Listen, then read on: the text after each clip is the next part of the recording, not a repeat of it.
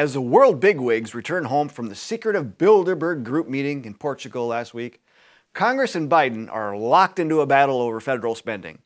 Now, it's all the same old tired arguments of raising the debt limit, but one thing that Congress and the federal government as a whole has done well, and that is to avoid accountability. Let the hard decisions be left to future sessions of Congress, seems to be the goal. Yet, there's so much more to this than whether or not the U.S. defaults on its debts or obligations, as we keep hearing. So we'll offer some constitutional and common sense perspective on this unsustainable, wild spending spree that is much worse than it appears. Of course, we'll also offer solutions and how you can help in this episode of Analysis Behind the News. If you're concerned about American independence and freedom, then please watch and take the recommended actions. Also, be sure to share, like, and subscribe so we can reach many others. So, where do we start? Perhaps with the fact that the federal government spends much more than it takes in. The U.S. debt clock shows every American taxpayer owes $248,041 as part of his or her portion of the nearly $32 trillion of federal debt. Now, don't confuse this with the deficit. The deficit is how much more the federal government spends than it takes in during a given year. It's how short we are when there are more bills to be paid. There are two major categories of federal spending. 2/3 of federal spending is categorized as mandatory spending, which is spending that is basically on autopilot due to existing federal laws that dictate regular and continuous spending without Congress or the president having to do anything. This allows reckless and irresponsible spending to continue unabated.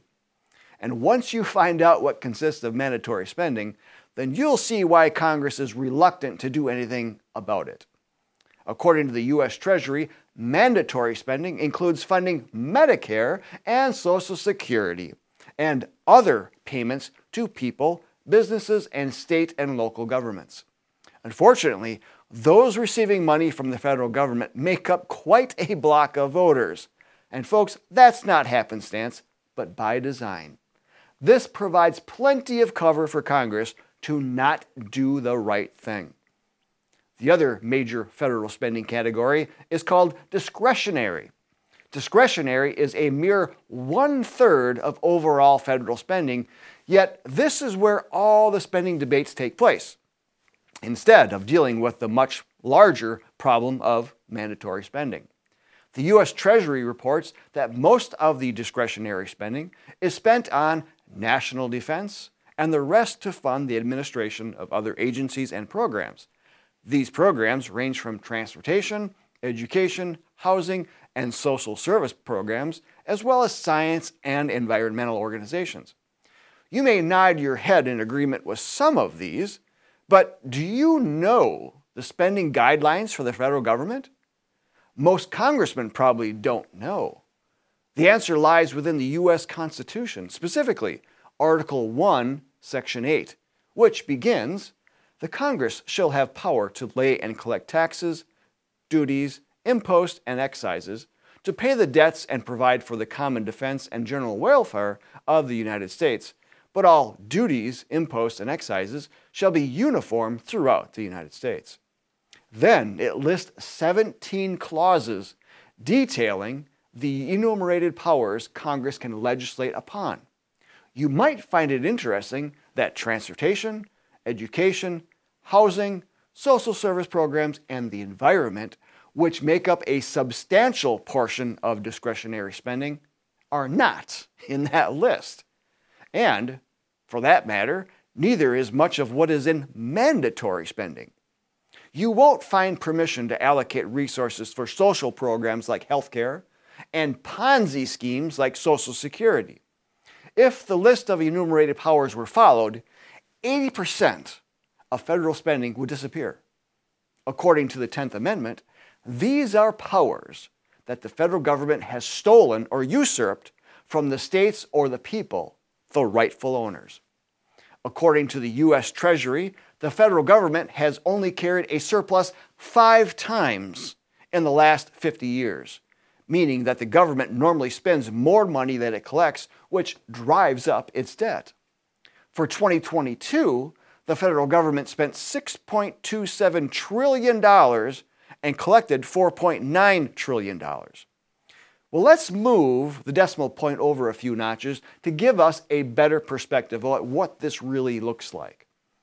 Let's say the average citizen makes an annual $49,000 and spends $63,000, creating a deficit of $14,000. Joe American would have to find some way to pay that back, as most local banks and credit unions would not allow this type of irresponsible behavior to continue for too long. Some debt Joe is allowed to have due to assets tied to it, such as his house or additional property, and these can be repossessed if Joe decides to stop paying his bills to them. Yet the same type of scrutiny isn't placed on the federal government, perhaps because of its citizens' potential to cover that debt, which are considered its assets. However, the size of the debt has now overtaken the gross domestic product, and this means that the entire economy would need to work for free for more than a year to pay off this debt. The U.S. Government Accountability Office published an online chart of federal debt as a percentage of GDP. Notice that around 1914 to 1915, the debt was on a roller coaster ride that went up with every major event, of which were mostly government-induced, including the two world wars, the Great Depression, the financial crises, and the crisis of COVID-19. Realize that the Federal Reserve Act was passed at the end of 1913, making it possible to generate nearly unlimited funds from the Federal Reserve for the federal government's use. However, that's not without its consequences, as the market recognizes that with an influx of currency into the money supply, each dollar is worth just a little bit less, taking more money to be able to buy the same goods. This inflation of the money supply thus causes rising prices, which is what we have seen for at least the last few years. This graph from the St. Louis Federal Reserve shows the M2 money supply with substantial currency created since the government spending spree of COVID, leading to some of the highest prices we have seen in recent memory. Allowing the federal government to continue this spending is irresponsible and anti-American. The United States were founded upon the principles of self-government and not being reliant upon other nations. Yet, if we cannot get our financial house in order, then do we expect the global community to bail us out? Globalists would love to see the International Monetary Fund bail out the U.S., as the IMF would gain huge legitimacy and help to firmly establish global government. But that's not what our Founding Fathers expected us to do. The Founding Fathers devised constitutional guidelines that prevent government from trampling God-given rights, helping to keep Americans self-reliant. Put another way, this money spent over the many decades on unconstitutional projects was not Congress's to give.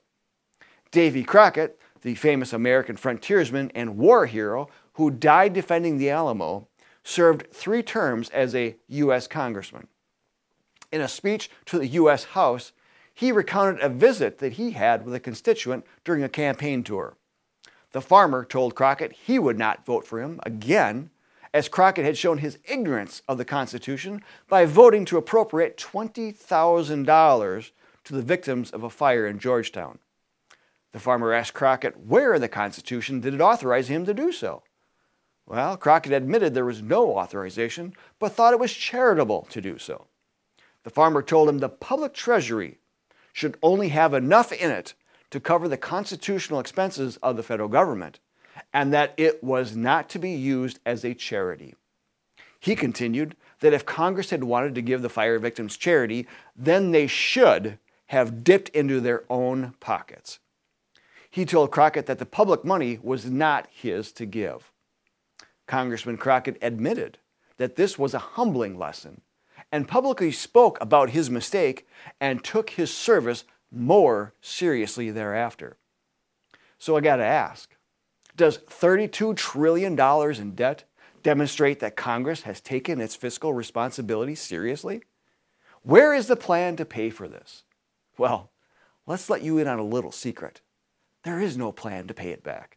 Every attempt to follow through on a plan in the last 100 years has been squashed. The lack of accountability offers Congress cover to generate crises and subsequently grow its scope, size, and cost until it collapses under its own weight. The globalist vultures will then use the opportunity to usher in world government, making the U.S. nothing more than another country for it to exploit and wiping away all remaining vestiges of the American experiment of freedom and self-government. Ladies and gentlemen, the debt ceiling debate is nothing more than political theater. If the Constitution were followed, there would be no debate. The Constitution lists in Article 1, Section 7, that all bills for raising revenue shall originate in the House of Representatives. Any bill that does not follow the guidelines of Section 8 should automatically be either voted down or not even introduced for debate whatsoever.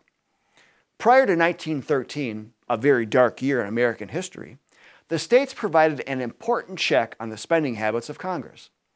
As JBS founder Robert Welch explained in the November 1966 bulletin, and the direct election of senators was of tremendously more importance than was realized when the 17th Amendment was adopted in 1913. For as long as the senators for any state had been elected by the legislature of that state, they clearly represented the state itself as a sovereign entity within a federal union, and not just the citizens of the United States within certain boundaries, as was the case for the members of the House of Representatives. This distinction had been carefully planned by our founding fathers in their studied effort to extend and improve upon what Cicero had praised so highly as the diffusion of government in the early Roman Republic.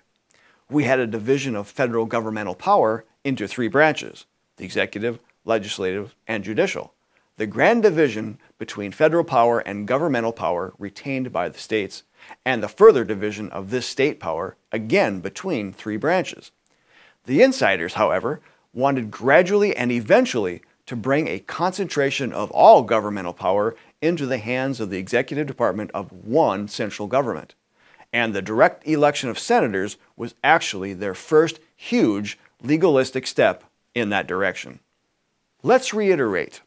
Prior to 1913, U.S. senators, as elected by state legislatures, clearly represented the state itself as a sovereign entity within a federal union.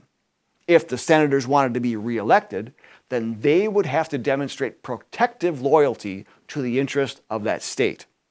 This meant not supporting legislation in the U.S. Senate that was going to lead to the state having to raise taxes or have any other deleterious effect on voters of that state.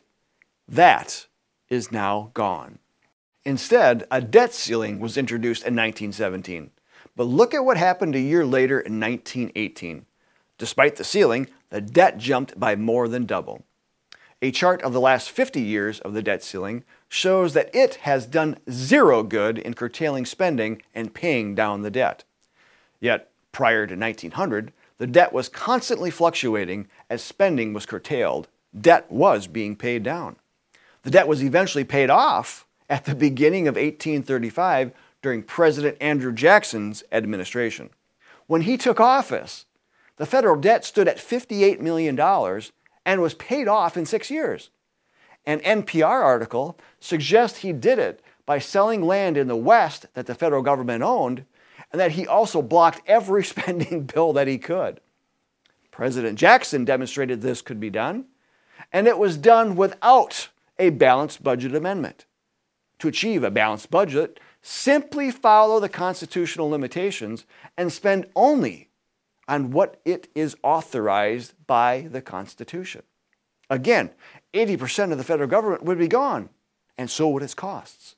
Huge surpluses would quickly pay down that debt, and of course the American dollar would be so much stronger, and no country would dare turn away from using it as the global reserve currency. But that's not what we hear from Congress or the White House. Recent media reports point to the 14th Amendment being evoked to force the debt ceiling up. And I mean, for that, I got to say, are you kidding me? Have they even read the 14th Amendment and its context? Adopted in 1868, the purpose of the 14th Amendment was to reassure holders of U.S. government debt incurred during the Civil War that all obligations would be met except for those incurred by the Confederacy. Nothing in the 14th Amendment is going to force the debt ceiling. America wants simple solutions. These problems are really not complex. Decades of ignoring the limitations of Congress have dug a $32 trillion hole. The country must pay it back and stop ignoring the Constitution, or upon our collapse, we will be pulled into world government. It's really just that simple. The debt has been paid off in the past, and we can do so within a decade if we have the discipline to do so. But who in Congress has the fortitude to do it? Believe it or not, there are many in the House who would act to do so, but they need to know they have your support to act. So use our legislative alert to send them a message demanding fiscal responsibility be restored. Then get others to do so as well. Be sure to follow up with a phone call and a physical visit to one of their local offices in your area. Tell them we prefer to keep our republic and will not have government carelessly throw away our future. Members of the John Birch Society work locally on such important topics as keeping America free and independent. We'll show you how. Join today to work with others in your area. All links are in the video description. I'm Bill Hahn for the John Birch Society. Until next time, cut through the garbage, take action, and get involved.